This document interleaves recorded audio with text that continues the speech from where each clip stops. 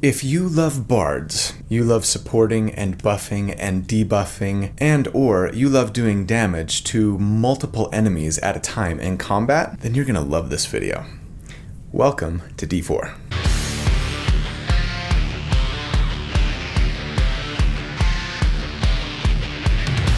Hey everybody, so here at D4, each week we take a deep dive into one, sometimes two, specific character builds for our favorite RPGs. We theorycraft about them, we crunch numbers about them, not so that I can tell you the right way or the best way to build a certain character, but to explore one potential way to build them with the hopes of creating something that is both really fun and also powerful to play in-game. So if you enjoy creating characters for your RPGs, almost as much as you enjoy playing the actual game itself, or if you're just looking for tips or ideas on how to build a particular character you're thinking about playing, then welcome home.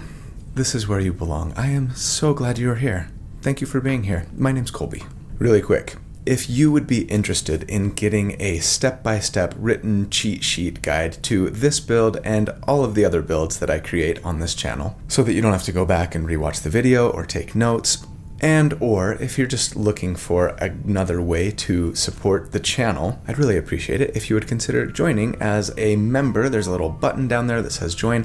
For $2 a month, you get access to the library of write-ups that I create for each and every one of these builds to make it easier for you to recreate them yourself if you want to. And it really helps me out too. So huge thank you to all of my channel members. Couldn't do this without you guys. And to everybody else, thank you too for being here. Just watching and liking and subscribing and clicking the little notifications bell are also really great ways to support me and the channel. So thanks for being here. So last week, I talked about the Dungeon Dude's latest series of videos that give tier rankings to all of the multi-class combinations with each individual class. That video, last week's video, the Tasmanian Devil, was inspired by their dive into multi-classing barbarians. As they said, barbarian plus monk was pretty bad, and it really made me want to make one. Well, yeah. This week, I'm drawing on my inspiration from the same dudes. In their recent Bard multi-class tier ranking video, you can see it right here, they said this. I feel like Colby has done something crazy with this. I mean, Colby's done something crazy with everything. Colby finds the exceptions to the rule. Yes. But that's just what Colby, D4 D&D deep dive, check him out. Great build, guys. I feel like Colby would be able to figure this one out. He can figure it out, but it's still a D tier. It's a D tier unless you do Colby's specific build where he somehow combines wizard and bard and makes a perfect... Yeah. I feel like Colby is like the exception to everything because he finds the secrets. Yeah, he finds the secrets. Oh, man. I freaking love those guys. Anyway, at that point in the video, they were talking about Bard and Wizard multiclass. So at first I thought maybe for this week I was going to try and do a Bard Wizard multiclass. But then I actually realized I've actually done a couple already. The first was the Control Freak, which paired an Enchanter Wizard with an Eloquence Bard, among other things, to create what I actually think still to this day is probably my most powerful character ever made, even though they do 0 damage. Definitely check that one out if you haven't seen it. I actually played that character in a one-shot recently, and they so trivialized every encounter, it was a little ridiculous. But then I also did an Ultimate Reroller character a while ago, the Fate Weaver. That one was an Eloquence Bard plus a Divination Wizard to make a character that practically guaranteed an enemy would fail their saving throw. Although that build had a lot of monk levels too, since I wanted something really cool to make the enemy fail their save against, namely Stunning Strike. Anyway, I almost tried to do another Bard Wizard today, but in the end, decided instead to let that Dungeon Dudes video inspire me toward a different Bard multiclass, the Bard Ranger, which the dudes gave like a C and a D to. I think Kelly gave it a C, Monty gave it a D. I'm not sure if I've ever combined these two classes in a build before, but if I have, I can't think of it. If you think I'm wrong, let me know in the comments. Anyway, it's been a minute since I've done a Bard build, and the idea of combining these two classes really got my juices flowing. I don't think all of my D&D builds in the next couple of months are going to just always be drawing inspiration from this Dungeon Dude series, but they might. I just love the challenge of trying to come up with a way to take two classes that seem bad together on the surface and trying to find a way to make them work. Now, I have a really big caveat here. The reality is that even though this character will primarily be a bard, and yes, they will have ranger levels, we actually are going to be taking a different multi-class before we get to ranger here. So it's not really fair to think of this as a direct response and attempt to disprove the dudes and their qualifications of this multi-class combo or anything like that. And for what it's worth, I think I agree almost all of the time with their tier rankings. I just like to try and find exceptions. So yes, my ideas for this character were definitely inspired by the Bard Ranger multi-class challenge, but after several hours of thinking and planning and crunching numbers, those numbers just look better if we take a different class before Ranger, and as you all know by now, I am a little bit beholden to the numbers. My spreadsheet overlords. As for the concept that we're building around here, a few months ago, I did a Wildfire Druid that was a Cleaver build. I think that was my last card for the week already. And I really, really loved that character build. I made them do damage to 2 characters per round, fairly sustainably, to pretty good effect, I think. Well, today, we're going to do something similar. We are making a bard that is a bard, first and foremost, which means you'll be singing, orating, inspiring, debuffing, supporting, and controlling if you want. But then, yes, once in a while, as I so often love to do with my support and utility-focused characters, you're going to be rocking the socks off of not just 1, but 2 baddies in a glorious burst round of Nova damage. And so, I proudly present the answer to life, the universe, and everything. Not 42, but the Swords Bard Cleaver. Huge thanks to my good friend Randall Hampton for the fantastic artwork that he came up with for this concept. He does this every week. He's amazing. If you would be interested in following him to see the other stuff that he does, or reaching out to him to see if you can commission him to create some art for your character or even your entire party, I will put links in the video description, as always, on how to do so. Thanks, Randall. And before we jump into the build, let me read you guys the description for this character that the team over at Describe has come up with here, since they are the sponsor for the video this week. Clarion notes from a pan flute ring out as a leather-clad warrior flies into the fray, their blade writhing with green fire and gray ironwood flute in their free hand shimmering, tongues of the green fire erratically sparking from the pipes. The rapier slices across the chest of a foe in a blaze-tailed sweep. The adversary screams as the viridescent flame consumes them.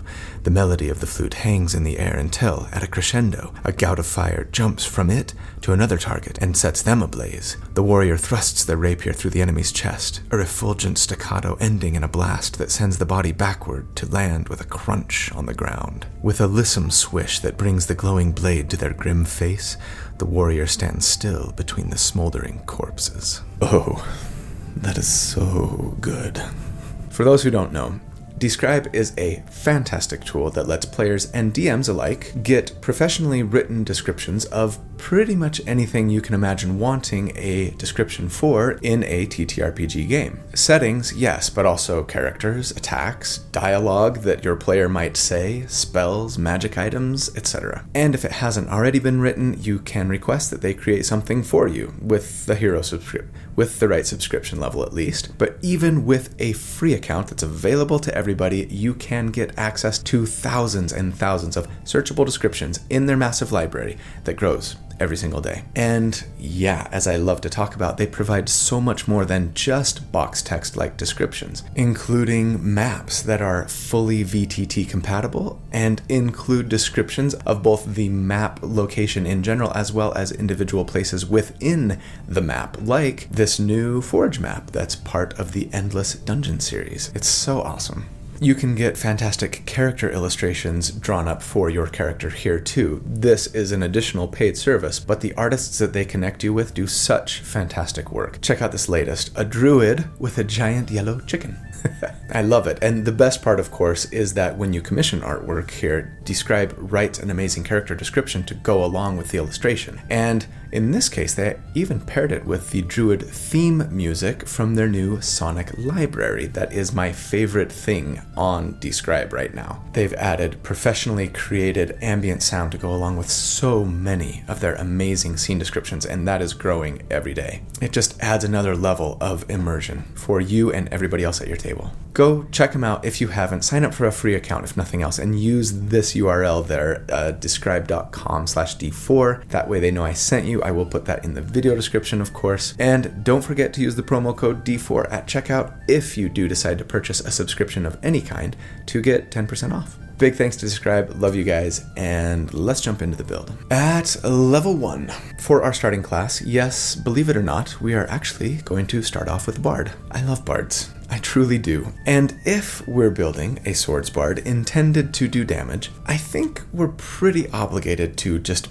beeline to level 6 with Bard to grab that extra attack as soon as possible, at least in my case, by the time we get to that first damage report. So yes, when we first meet our champion, they are, I think, a bit of a traveling minstrel or troubadour. This one might even have spent some time in the Fey realm, or at least among their elven kin, because yes, for our race, we are in fact going not high elf, but high half elf. Dang, 3 weeks in a row without variant human or custom lineage. Keep the streak alive, baby. Yes, half-elf with a high-elf subrace is the absolute perfect racial choice for what we want to do with this character. As much as I would have loved a free feat, going this route just brings us too many great things to pass on. And for those of you who occasionally ask, yes, there are subraces for half-elves, just not in the player's handbook. Check out Xanathar's Guide to Everything, among other books. They're all listed on D&D Beyond. Anyway, why half-elf? For the superb stat bonuses. For one, they get a +2 and 2 +1s, right? And of course for access to my favorite feat. So why high half-elf? Why? For the free cantrip that they can optionally get. So when you take this subrace, you can choose to either take skill versatility for extra skill training, or take the high elf weapon training, or take the high elf free cantrip that high elves get from the wizard spell list, and that is the option that we want. As for that cantrip, we are going to take Green Flame Blade, which sadly isn't actually available for bards typically, and is just absolutely perfect for the concept that we're building around, letting us make a weapon attack when we cast the spell, and then doing extra damage to both our target, at least once we hit level 5, and to a target within 5 feet of the enemy that we hit. Yum, yum, yummy. As for our starting ability scores, I'm assuming we're going point by as always, and recommend that we go 15 dexterity and take our +2 there, a 12 constitution, a 15 charisma and a +1 there, and then a 13 wisdom and our final +1 there. Yes, you can assign your racial bonuses wherever you want to, ever since Tasha's Cauldron of Everything. And yes, that low-ish constitution score hurts. I wish we could have gotten to at least a 14, but dexterity is going to be our most important stat for damage. We've got to get a good charisma score, or we're not going to be very much of a bard, right? And a 13 wisdom is required for ranger levels, so we might as well get it to 14, which we can just barely do thanks to half elf. And I mean, you know, a decent perception and wisdom saving throw bonus never hurt anyone. As for our starting equipment on this character, I'm going to recommend going the gold buy method as usual and say, let's buy ourselves a rapier, some studded leather, and then we're going to need a one-handed musical instrument, right? Eventually, our weapon will act as a spellcasting focus for us, but for right now at least, I love the idea of swinging a sword in one hand and holding maybe like a pan flute or something in the other, so that we can skewer our enemies and then play an enchanting little tune while casting spells, all at the same time. So, as a bard at level 1, we get that all-important bardic feature, Bardic Inspiration, which tells us that charisma modifier times per day. For now, we can use a bonus action to inspire an ally within 60 feet who can hear us. They get a Bardic Inspiration die, which is a d6 currently, but scales, that they can use sometime in the next 10 minutes to add to an attack, a save, or an ability check of their choice. even waiting until after the roll to decide if they want to use it. Such great utility, such fantastic support, and for what it's worth, I really love how D&D 5.5 is supposedly going to be changing this to be used with our reaction. I just think it's a lot more useful, and it lets the bard feel like they have control on what they're inspiring, right? As for the spells that we get as a Bard 1, I kind of feel like we always have to go with Vicious Mockery on bards because it's only available to bards, and it's just so fun. It's just a d4 of psychic damage that gives the enemy disadvantage on their next attack if they fail their wisdom saving throw, but it just provides so many great and potentially hilarious roleplay opportunities. Aside from that, Healing Word is available to bards now ever since Tasha's, and yeah, it's kind of the best healing spell in game, so I sort of think it's a must-have. Silvery Barbs is really strong, too strong if you believe the angry mob, but I mean, a spell that we can cast with our reaction to force an enemy to re-roll their attack or saving throw is, yeah, hard to pass on. Sleep is fantastic in the very early game to knock out your enemies, but Fairy Fire is going to be our go-to concentration spell for a bit here. It hits all creatures, yes, including allies, so be careful, in a 20-foot cube with a glowy light if they fail their dexterity saving throw, and then they are prevented from benefiting from invisibility, and also all attacks against them are made with advantage, so long as you hold on to your concentration for up to a minute. At level 2, we get Jack of all trades, which I adore. With this feature, any ability check we make that doesn't include our proficiency bonus gets to add half of our proficiency bonus, rounded down, yes, including initiative rolls as they are considered an ability check. Enjoy that while it lasts because it's planned to be gone in 5.5. Yeah, Jack of all trades makes bards pretty decent skill monkeys without even trying too hard, and it's just some really nice utility. Song of Rest, which we get here also, is a nice support feature, letting us add a d6 in healing whenever our allies spend hit dice during a short rest to recover hit points, as we tell a lovely tale, or sing a soothing song, or maybe just play them something enchanting and relaxing on our pan flute. I really hope you bards out there roleplay this when it happens. Let me hear your song. Tell me a story. At level 3, we get the very fantastic Expertise, which lets us take 2 of our skills that we are proficient in and simply double our proficiency bonus for them. I'm going to say go ahead and pick your favorites here, but I'd personally probably go with Acrobatics to keep from being grappled, and maybe Perception as it's just so often called upon, right? But it also feels to me like Performance is kind of a must-have for bards, assuming that you are often finding yourself playing in taverns for coin and such, but regardless, PYF. And then, yes, we get our Bard subclass here, our Bard College. And, as I've said, we are going Swords Bard. Probably my favorite Bard subclass, I suppose, since I love Gishes so very much. And Swords Bards, yeah, make some really fantastic Gishes. Spell swords. As a swords bard, then, we do get some additional proficiencies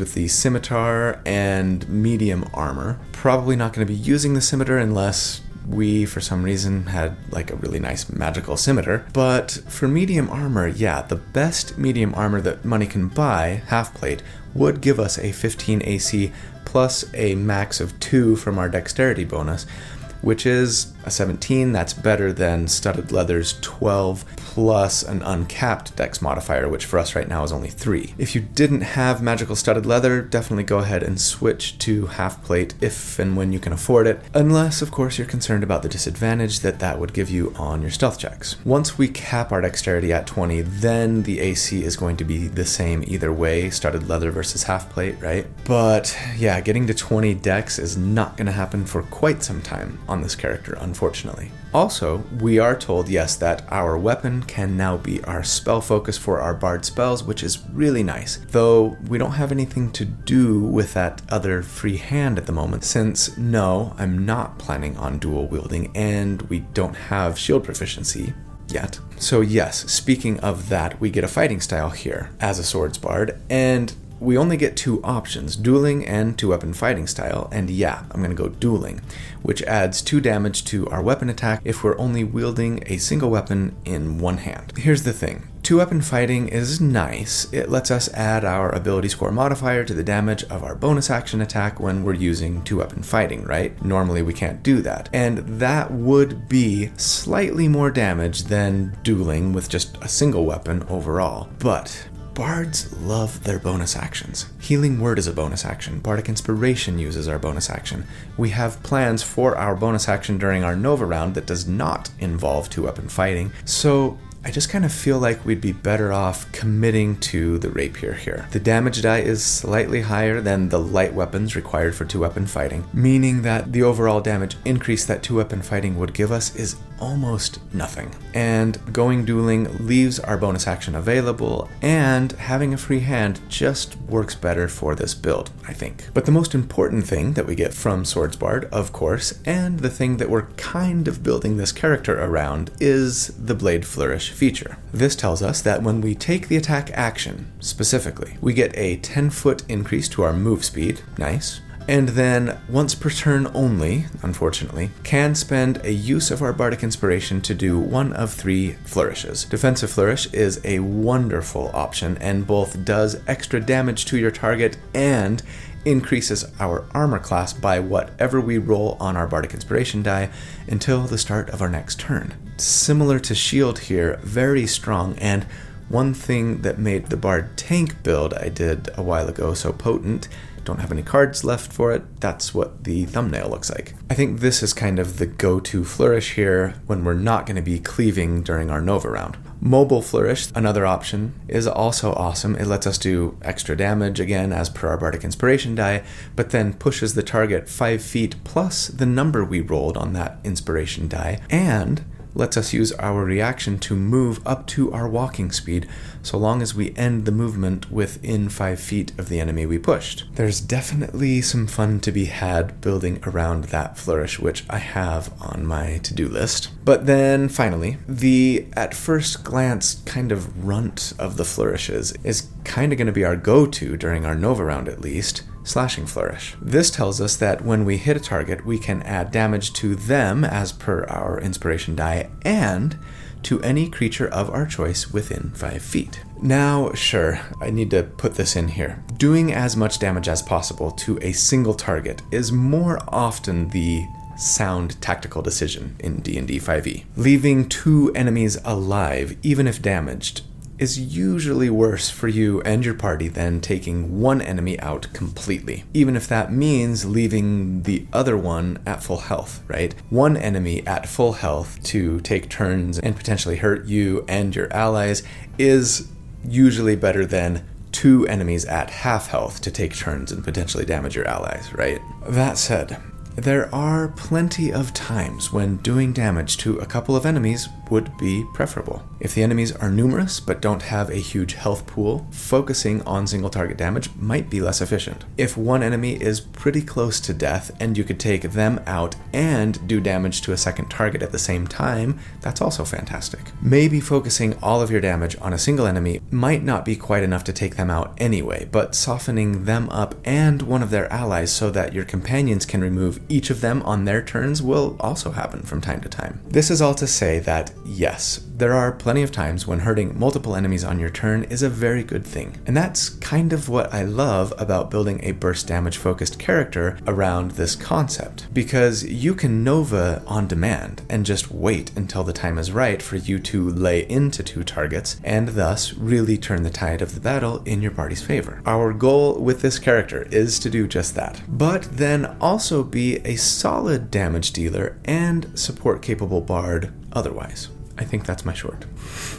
As for the second level spells that we get at Bard 3, I'm just going to say PYF, pick your favorites. Lesser Restoration, Shatter, Aid, Mirror Image, Invisibility, Hold Person, Heat Metal, and more. They're all great options here. None of them are going to be used by us during our Nova round, so yeah, have fun with it. At level 4, we get our first ability score increase for feat, and as much as I would love to bump our dexterity here, I think the first thing that I want to do, actually, is take the Metamagic Adept feat. Somewhat surprisingly, perhaps. You see, Green Flame Blade is great for doing damage to 2 targets, and certainly before we get to extra attack, we can use Green Flame Blade as our action instead of taking the attack action. But remember that we can only flourish when we take the attack action, and casting the Green Flame Blade spell is definitely not doing that, even though we get to make a weapon attack as part of the casting of the spell. So, why did I want the spell so badly? First of all, I think it's our go-to action until we get extra attack outside of when we're flourishing, and also because Quickened Spell exists in D&D 5e. So, sure, we could have taken 3 levels of Sorcerer to get Quickened Spell, but that is a really hefty investment, and we have lots of other things to be doing with our character levels. So instead, I say we take this Metamagic Adept feat. It lets us choose 1 metamagic option from the Sorcerer list and 2 sorcery points per day to spend it on. And yeah, we want my favorite metamagic, Quicken Spell. This lets us cast a spell as a bonus action instead of an action. So now, during our Nova round, we could Quicken Green Flame Blade with our bonus action, do damage to 2 enemies, and still use our action to attack, and yes, Slashing Flourish, doing some pretty decent damage to a secondary target with 2 abilities now. That's so sexy. Level 5 is a big level for us. First of all, our Bardic Inspiration die increases to a d8 for more potent motivation and a little more damage to our flourishes. Better yet, Font of Inspiration here tells us that our uses of Bardic Inspiration reset on a short rest instead of a long one, and that's just so good, letting us inspire a lot more frequently and feel like we don't have to be miserly with our encouragement. Finally, at 5th level, we get 3rd level spells now, which are, I think, my favorite spell level in-game, generally. Just so much power. Fear and Hypnotic Pattern for incredible control, Catnap and Tiny Hut for amazing utility, Dispel Magic is always handy, Motivational Speech is a nice party buff, but slow. Slow is my favorite spell here at 3rd level for this character especially. It requires concentration, takes an action to cast, but lets you choose up to 6 targets inside a 40-foot cube that must succeed on a wisdom save. If they fail, their move speed is slowed. They can't use reactions, and on their turn they have to choose between either an action or a bonus action, not both, and regardless of which they choose, cannot make more than 1 attack on their turn. Spells might take them 2 turns to cast, assuming they don't just lose the spell that they're trying to cast completely. They even get a -2 to their armor class and dexterity saving throws. And the reason that I love this spell so much, especially on this character, is I feel like with the vast majority of my spellcaster builds, especially the Gish builds, I'm often choosing between concentrating on a spell to bolster our damage or on a spell to debuff or control the enemy. Slow is really amazing in that it lets us do both. Throw down a massive, incredibly punishing debuff on a ton of enemies that really does a lot to make life for our entire party easier, which is kind of what you're usually bringing a bard to the table for, right? And simultaneously, it increases the average damage that we, not to mention the rest of our allies, do to the enemy by lowering their armor class. All of that said, when I crunch numbers next level, I'm actually going to assume that we're still using Fairy Fire. Fairy Fire is worse in many ways. It allows for a dexterity save, which is a worse saving throw for us to be targeting on average for most enemies in 5e, and it can affect friends and enemies alike. Whereas with slow, you pick who gets affected, and you can probably hit more bad guys with it too. All of that said, for pure damage purposes, if we have advantage on our enemies, our damage numbers just look better than if we're simply lowering their armor class by 2. Don't worry, after this first damage report that we're about to get to, we will have a different way to get advantage, and at that point I am going to be assuming that we're using slow, at least for a while. And of course, you can use slow starting now, and generally speaking, it's going to be better for your entire party than Fairy Fire will. I just like exploring the limits of what's possible, damage-wise, as always. Oh, finally, don't forget at this level, Green Flame Blade does do an extra 1d8 damage now to our initial target and the creature they are standing next to, as well as our Charisma modifier, right? But level 6, Level 6 is just as good for us as level 5 was, though, because we get Counter Charm. Wait a second. Counter Charm sucks. Right, sorry. Level 6 is awesome because we get extra attack. Okay, sure. Counter Charm is kind of lame. We have to use our action to then give advantage to our party on their saving throws against fear and charm effects. But, I mean, hey, kind of like I talked about in the Tasmanian Devil Monk Barbarian build last week, it's not the only thing we get at this level, and so getting what feels kind of like a free feature, even if it's only marginally useful once in a while, isn't something that I feel like we should really be complaining about as much as we do, present company included. But yeah, the really wonderful feature we get here is extra attack, of course, meaning that we can attack twice when we take the attack action instead of just once, and that brings us to our level 6 damage report. So here's what I envision combat looking like for us at this level. We will want to start off the combat encounter with Fairy Fire or slow, of course, most of the time. Depending on where the enemies are standing when it's your turn, you might want to wait until you can get more of them in the spell's area of effect. But once you've got them debuffed and are ready to go Nova on 2 enemies standing next to each other, we simply quicken Green Flame Blade, making an attack on the target who's easier to hit, if there's a difference that we know of, doing 1d8 damage for our Rapier, plus 3 for our Dexterity, plus 2 for dueling, plus 1d8 for Green Flame Blade, then plus 1d8 plus 3, our Charisma modifier, to the second target, and then we attack that same target, assuming they didn't die with our first attack, doing another 1d8 plus 5 to them 2 times, again, unless there's good reason to make one or more of those attacks on the secondary target, right? Adding a Slashing Flourish the first time we hit to do an extra d8 of damage to our target and their friend standing next to them. And yeah, one of my favorite things about both of these abilities here that are damaging a second target is that so long as we hit the first one, the second one just takes the damage. So if one of them failed their save against Fairy Fire or Slow, but the other succeeded, or one is prone and the other isn't, etc., well, just hit the one who failed and enjoy the free extra damage to the second regardless, right? In the end, if everything hits here, we would be doing a total of 7d8 plus 18 damage between 2 enemies. And yes, I'm assuming that we have advantage on our attacks, so hopefully we've got at least one enemy who failed their save versus your Fairy Fire. If not, lower your expectations slightly. But under that assumption, against an enemy with a 10 armor class, we would on average do 52 total damage here, and against an enemy with a 15 armor class, it would be 46 damage on average. And okay, that's not bad. Compared to other multiple enemy Nova builds I've done to date, that puts us in the upper half by comparison. Check the video description to find those comparisons, spreadsheets, graphs.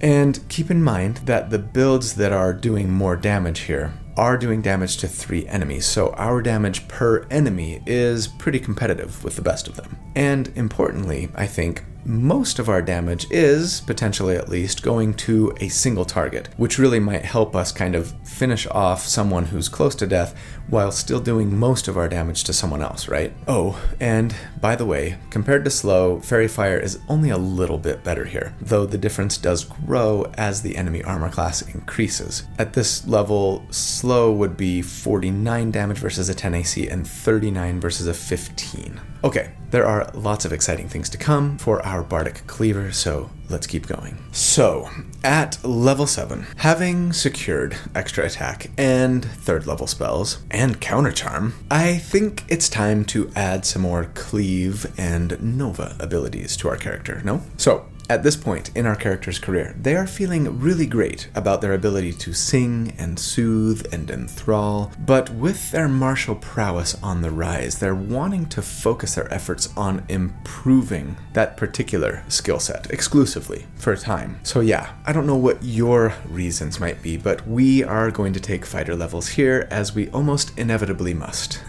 Of course, you don't have to. Feel free to go straight to Ranger right now. It's not a bad choice. Fighter just brings us a little better burst damage and also gives us some cleave ability and potentially advantage so that we can use slow with our concentration. So I really wanted to go fighter first. personally. So first of all, importantly, when we multiclass into fighter, we gain shield proficiency, which we didn't have before, and since, as a swords bard, our weapon counts as a spellcasting focus, I don't think there's any reason not to start using a shield right here to gain a nice little +2 to our armor class, right? And yeah, that said, you should definitely consider starting fighter on this character if you're going to take fighter levels at all. So you can have constitution saving throw proficiency for better concentration checks and access to like better armor and shields right from level 1. I just didn't want to get to level 6 without extra attack, but those of you not beholden to a damage report at level 6, feel free to do otherwise. We then get second wind once per short rest. As a bonus action, we get a d10 plus our fighter level in healing here. Just one more reason I'm glad we're not doing 2-weapon fighting, because again, another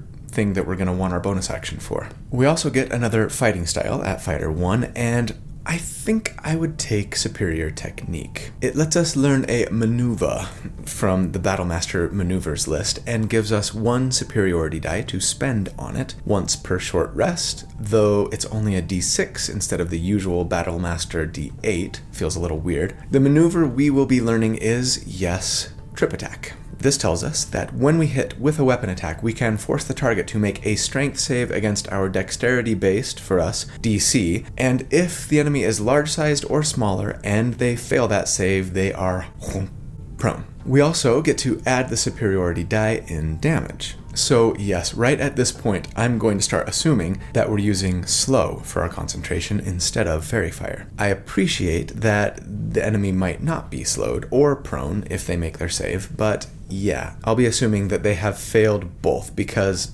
trying to account for both enemy save DC and armor class is more work than I want to do. Sorry. The numbers are really close. And you probably have magic weapons by now anyway, so it's not like they're going to be exactly precise to what you're experiencing in the game. Anyway, giving the enemy a -2 to their armor class and getting advantage on your attacks since they're prone is just so very, very delicioso. Not to mention the slew of other penalties you'll be hitting them and their allies with thanks to slow. So good. At level 8, we'd be a fighter 2, and yep, that means we get action surge. You know it, you love it. Well, maybe you hate it because it feels a little too good. But regardless, we can now take 2 actions on our turn, once per short rest, thanks to this probably overpowered ability, and that's going to mean 5 attacks during our Nova round if you include the one we're making with Green Flame Blade. Wunderbar. At level 9, we would be a fighter 3, and that means we get our fighter subclass, our martial archetype, and yeah,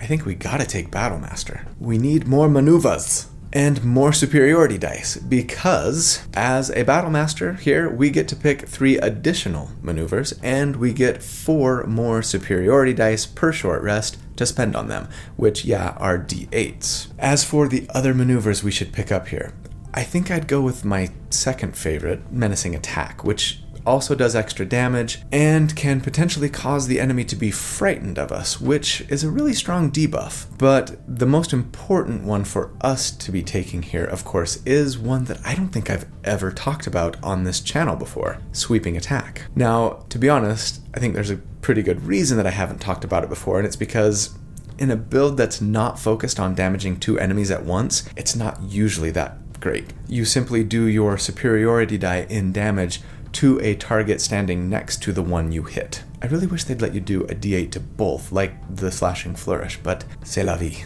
Also, with this maneuver, your attack roll has to be high enough to have hit that second target. So it's not just automatic damage like with our other cleave abilities we've been picking up so far. Still, it's totally on point for this build, and yeah, there might be times when it will make sense to use it, like if either the target you're attacking or the one standing next to them are almost dead and you just need a little bit of a nudge to push them across the river Styx. As for the third maneuver to get, I mean, you're a bard, I'd probably pick up a support or a buff option, yeah. Commander's Strike might be my favorite in that case, which lets you forego one of your attacks to let an ally make an extra attack with their reaction. That's especially great if you have a rogue in your party, since they would be able to apply sneak attack damage on that reaction attack, right? Anyway, at level 9, it is time for our next damage report. Since last check, we have added some really nice things to our Nova round. Action Surge, the ability to knock prone for advantage so we can use our concentration for slow, and either an extra d6 or a d8 of damage to potentially every single one of our attacks if we wanted to blow all of our superiority dice in one glorious round of cleaving carnage. You, of course, should be more conservative with your resources. In the name of science, I am not. And so, against enemies with a 10 armor class here, we would on average do a total of 96 damage during our Nova round. And against enemies with a 16 AC, it would be 89 damage. And wowzers, that's about double since last check with just 3 little fighter levels. It kind of keeps us in the same place compared to other multi-target Nova builds, just about average. And yeah, feels really good to be so close to the century mark here. We're going to get there really soon. Because at level 10, yeah, we're going to be a fighter 4. I think we should take one more fighter level because there's an ability score increase or feat just waiting for us right there. And I have delayed Elven accuracy for far too long. And yes, that is what we're taking here. It's one of the reasons I wanted to go half elf. It's the best feat ever, letting us bump our dexterity by 1, putting it at an 18 finally, and then yes, when we make attacks with our dexterity, charisma, intelligence, or wisdom and have advantage on the attack, we can basically roll 3 dice instead of 2, and that's just so good. There's an argument for taking this before Metamagic Adept back at level 4, frankly. It's definitely better for our sustained damage. I just really wanted to add Green Flame Blade to our Nova round as quickly as I possibly could, since it's a great 2-target damaging ability, perfect for our cleaving selves. But yeah, go ahead and take Elven Accuracy first if you're more concerned about your sustained damage. And in that case, the argument for using Fairy Fire over Slow is that much stronger, right? But at level 11, yes, we finally are going to get to the promised ranger levels. This is where our character's love of nature, perhaps influenced by their elven heritage and or earlier wanderlust, starts to really get the better of them. They want to keep their focus on developing their martial prowess, yes, but are also, for some reason, drawn to either like a closer study of nature or maybe developing their ability to track their enemies or enemy. Maybe this is fueled by some particular baddie or group of baddies that you are hunting and trying to become an expert in defeating. I'm not sure, but yes, like I said, if you wanted to go ranger earlier instead of fighter, you totally could. Missing out on Action Surge is a blow, as is not being able to trip, but Ranger is actually going to do more to increase our sustained damage to 2 enemies than Fighter would. Not to mention give us a little bit better spell progression and support and utility capabilities, so it's by no means a no-brainer decision here. Only, I think, for those of us who are primarily driven by the burst damage numbers. At Ranger 1, then, we get the Deft Explorer Canny feature. This is the better optional feature that has come to us from Tasha's Cauldron of Everything that basically gives us expertise in one single skill. So now we've got expertise in 3 skills, and again, go ahead and pick your favorite here. We also get Favored Foe, which bugs me, frankly, but it's better than the player's handbook favored enemy, I think. Favored foe lets us proficiency bonus times per day, mark a target so that we do an extra d4 of damage to them once per turn. It requires our concentration, and that's what bugs me about it so much. 1d4 once per turn is pretty much never worth our concentration unless you're just out of spell slots. So I guess in that case, go for it. Don't forget, at level 11 here, Green Flame Blade goes up to 2d8 damage to our target and their friend. At level 12, we would be a Ranger 2, and we get a 3rd now fighting style. I think I'd probably go with defense fighting style here to raise our armor class by 1, but interception would not be a bad choice at all, either to let you add a little more supportiness to your bard, letting you prevent some damage with your reaction to a nearby ally. But that said, blind fighting might actually be the best choice of all of them. It's only situationally useful, true, but when you need it, man is it good. It basically gives you blind sight, but only to a range of 10 feet, even letting you see invisible creatures. So yeah, if you're in a dense fog or a magical darkness or fighting a creature who is otherwise heavily obscured or invisible, blind fighting is going to be a lifesaver. And speaking of which, yeah, we do get ranger spells at this level, and I think I take Absorb Elements for some elemental defense, Good Berry for some nice utility when you're out of rations, plus a pretty efficient heal. And then you might want to consider Fog Cloud. There's a trick here, right, with blind fighting that I actually used in the Gunk build, the Gunfu Monk, where you cast Fog Cloud, which heavily obscures everything in the area, meaning you can't see them, they can't see you. But yeah, if you have blind fighting, you can, so you have advantage on all of your attacks. They have disadvantage on attacks against you, right? It works similarly to Devil's Sight and Darkness, and comes with the big, huge caveat that going Devil's Sight and Darkness also comes with, right? In that it could severely hamper your allies as well as your enemies, so use this with extreme caution. I will not assume that we're going that route for this character. Finally, yes, I feel a little obligated to mention Hunter's Mark. You cast it as a bonus action, it uses your concentration, and thereafter you do an extra d6 of damage to your marked target with each weapon attack until they're dead, at which point you can transfer it to someone else with another bonus action. Surely we wouldn't want to be using this for a concentration now, right? Right. I'm gonna use it anyway.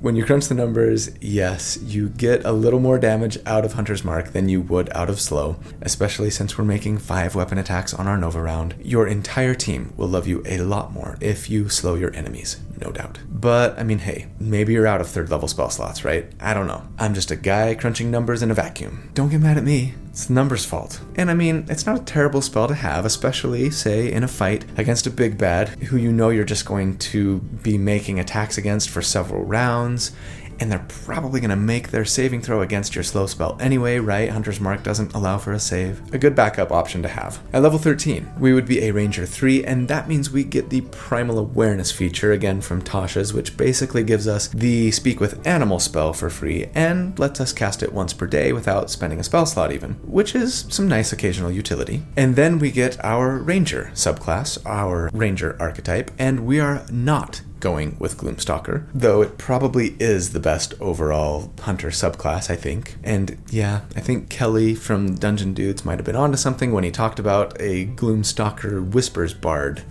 in their video. That's definitely on my to-do list as well. But no, we are a bardic cleaver. Also, we're a park ranger singing songs around the campfire, not an emo goth ranger singing songs of gloom and despair.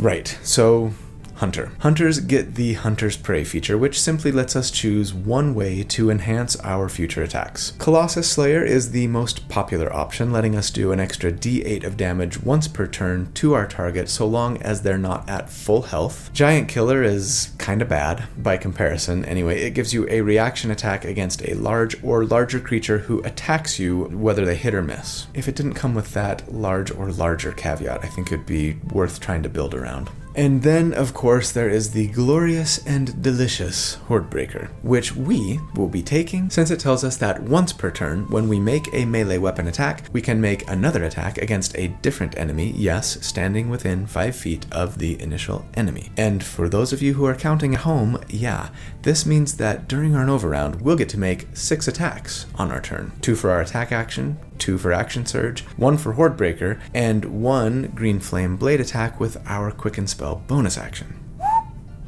And let's see what that looks like in our level 13 damage report. Since our last check, we have added that sweet 6th attack via Hordebreaker, raised our dexterity to 18, and picked up Elven Accuracy for triple advantage on our tripped target, added another d8 to both targets from Green Flame Blade, and yeah, sure, a d6 of damage on each one of those attacks thanks to Hunter's Mark. And thus, against enemies with a 10 armor class here, we would on average do now 150 damage during our Nova round, and against enemies with a 17 AC it would be 145 damage. And while that's pretty solid, keeping us well above the century mark, even at higher enemy armor classes, we are slipping just a bit compared to those other multi-target Nova damage builds that I've done, making us more just kind of right in the middle of the pack instead of like the upper half of cleaving attacks. potentially doing most of our damage to a single enemy. So arguably functioning a little more efficiently than those other builds, most of which were doing, yes, like I've said, total damage to 3 enemies as per my calculations. And yeah, we're bringing a whole slew of fantastic bardic support and utility and empowerment with us along the way. At level 14 though, I think it's time to go back to Bard. We've honed our martial prowess, we've communed with nature, but we are going back to our roots to take what we've learned and incorporate it now into our perfect song that we've been searching the world over for. Ooh, maybe that's why we became a ranger. We were searching for the perfect song, the greatest and best song in the world. And now we've found it. So we need to take more Bard levels in order to give it the proper performance that it deserves instead of just a tribute. Oh, that's good. Regardless, as a Bard 7 here, we get 4th level spells. And go ahead and PYF. Nothing we would use here for our Nova round, but of course, Polymorph and Dimension Door and others are fabulous options. At level 15, we would be a Bard 8, and that means another ability score increase or feat, and so yeah, we finally get to cap our dexterity at 20 here. I definitely regret not having done this sooner. To say nothing of raising our charisma modifier. That makes me a little sad. But at level 16, we would be a Bard 9. That means our Song of Rest, very curiously, scales to a D8 here. I have no clue why it doesn't just scale with our Bardic Inspiration die, but oh well. And then we have the vaunted, almighty 5th level spells. Dominate Person, Greater Restoration, Hold Monster, Synaptic Static, and even Raise Dead, actually, which is our first resurrection spell available as a bard. So grab that if you need a resurrection backup. But yeah, these are all fantastic spells and should be considered, but the one we're going to focus on is Animate Objects. I used to love this spell, but now I'm starting to feel a little bit about it as I do Conjure Animals. It's kind of annoying. To be fair, it's less problematic than Conjure Animals. It doesn't get quite as out of control with the number of creatures you can control with the spell, and the animated objects are more often tiny, so they don't take up as much space on the battlefield, though sure, I guess you could do Velociraptors with Conjure Animals. Still, many would argue that we should have beelined straight for Bard 9 for this and the other really great 5th level spell options, right? But here's the thing. As I've mentioned in other videos, Animate Objects isn't just a no-brainer choice for our concentration here. Enemies with powerful AoE, area of effect, abilities, or spells can just wipe them out. Also, enemies who are resistant to attacks from non-magical bludgeoning, piercing, and slashing damage are going to resist the damage that your objects do, making them way less effective. In the end, yeah, depending on the enemy AC, depending on whether or not they have resistance to the damage, depending on whether or not they have a powerful AoE ability, it's potentially a great option here for our Nova round, letting us animate 10 objects that all get to make attacks, right? At a +8 to hit, doing a d4 +4 damage each. To say nothing of the increase that will give our sustained damage numbers when we're using the spell. But I am actually planning on using something else entirely for our next damage report, because at level 17 we'd be a Bard 10, and that means magical secrets. Another great reason to potentially just stay straight Bard. Magical Secrets lets us take 2 spells of 5th level or lower from any other class's spell list, and yoink, now they're Bard spells. I think the one I would most want to have is probably Spirit Shroud. If we cast Spirit Shroud as a 5th level spell, it would do an extra 2d8 of damage to our target for each hit. Plus, it also slows creatures within 10 feet of us by 10 feet and prevents enemies we hit from regaining hit points. It's a lovely thing, and is especially lovely for those of us making 6 attacks during a Nova round like we are. And since we have Elven Accuracy and a much higher likelihood to hit our target than our animated objects would, not to mention that Spirit Shroud can't be as easily removed with a fireball, nor have the extra damage resisted against most enemies that we're fighting, especially at this level, I think Spirit Shroud's just going to be the better damage option, especially during our Nova round. As for the other spell we should take with Magical Secrets, I don't know. What do you think? I mean, while the Force is so amazing, right? So great for control. We don't have a counterspell, such a potent spell. Find Greater Steed if you want to ride around on a griffin. You can get it before paladins do, even. I think I probably lean counterspell here if I'm likely to be concentrating on bolstering my damage for reals instead of using my concentration to control the battlefield. But you tell me what you'd pick in the comments, please. Also, at this level, our Bardic Inspiration increases to a D10, that's wonderful. We get another round of expertise, so pick your favorites, 2 more skills there, for a total of 5 now, that's fantastic. And finally, Green Flame Blade gets its last bump, up to plus 3d8 damage to both our target and their friend. And so, for our final damage report here, since last check, we've seen a bump to Green Flame Blade, a bump to our dexterity, a bump from our concentration spell since we're using Spirit Shroud over Hunter's Mark, doing 2d8 extra damage now on every attack, and lots of other wonderful bardy, supporty, utility-based options as well. But against enemies with a 10 armor class here, we would on average do 204 damage during our Nova round. And against enemies with an 18 AC, it would be 200. So yeah, we broke that 200 barrier, even at a decent enemy AC. And compared to other multi-target Nova builds that I've done to date, we're still in the same place, kind of in the middle of the pack. And you know what? That's a really great place to be for an all-singing, all-dancing crap of the world. Alright, let's break it down in the final thoughts. The tier score for this build, if you take all of the damage that they do at each of the enemy armor classes that we calculated for at each of the 4 damage reports, and just average them all into one number, we end up with a 112, and that is 3rd place out of admittedly only 6 builds to date that are multi-target Nova builds, right? So yeah, I'll take the bronze medal. And hey, we're the only Gish on that list, unless you count the Dragon Monk, who ended up with just like a couple of cleric levels right at the very end, so I don't think they count as a Gish. And we're also the only Bard on that list, bringing all of that fun, support, and utility and jack-of-all-trades flavor that only a Bard can really bring. Now, thinking of the Dungeon Dudes again, and the original inspiration for this video, the question that I think Monty especially would want answered here is this. Does all of this multiclassing get us a better character than just going straight Bard would have? The answer, of course, is it depends. If you want to primarily be a Bardy caster, mostly supporting and controlling and debuffing while, in the case of the Swords Bard, making some frankly mediocre weapon attacks sometimes when there's nothing else better to do, then sure, go ahead and get to those higher level spells quicker, right? You'll be a really good spellcaster. For me, and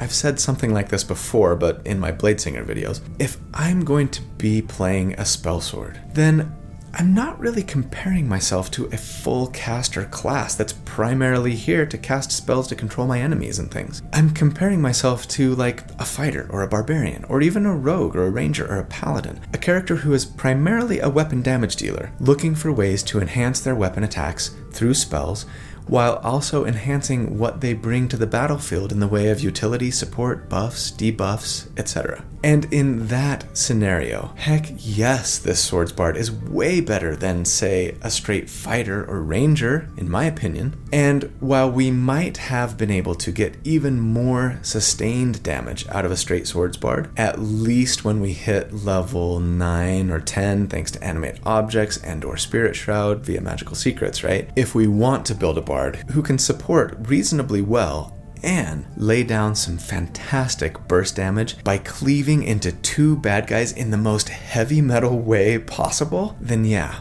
I think this build here outshines any other version of a Bard that we could make. So that's the build for the week, and I hope you guys enjoyed it. I had more fun building this one than I've had making a character in quite some time, actually. I hope you know that I love you. You guys are awesome. Thank you so much for all that you do for me and for the channel. I hope you have a really great day and a great week, but if you don't, I hope you'll hang in there. And I hope that you stay safe and be good and kind, and that I see you again really soon. But until then, take care.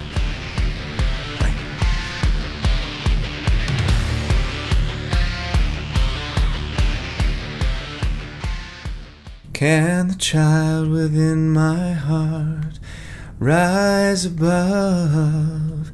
Can I sail through the changing ocean tide? Can I handle the seasons of my life? Oh, but time makes me older.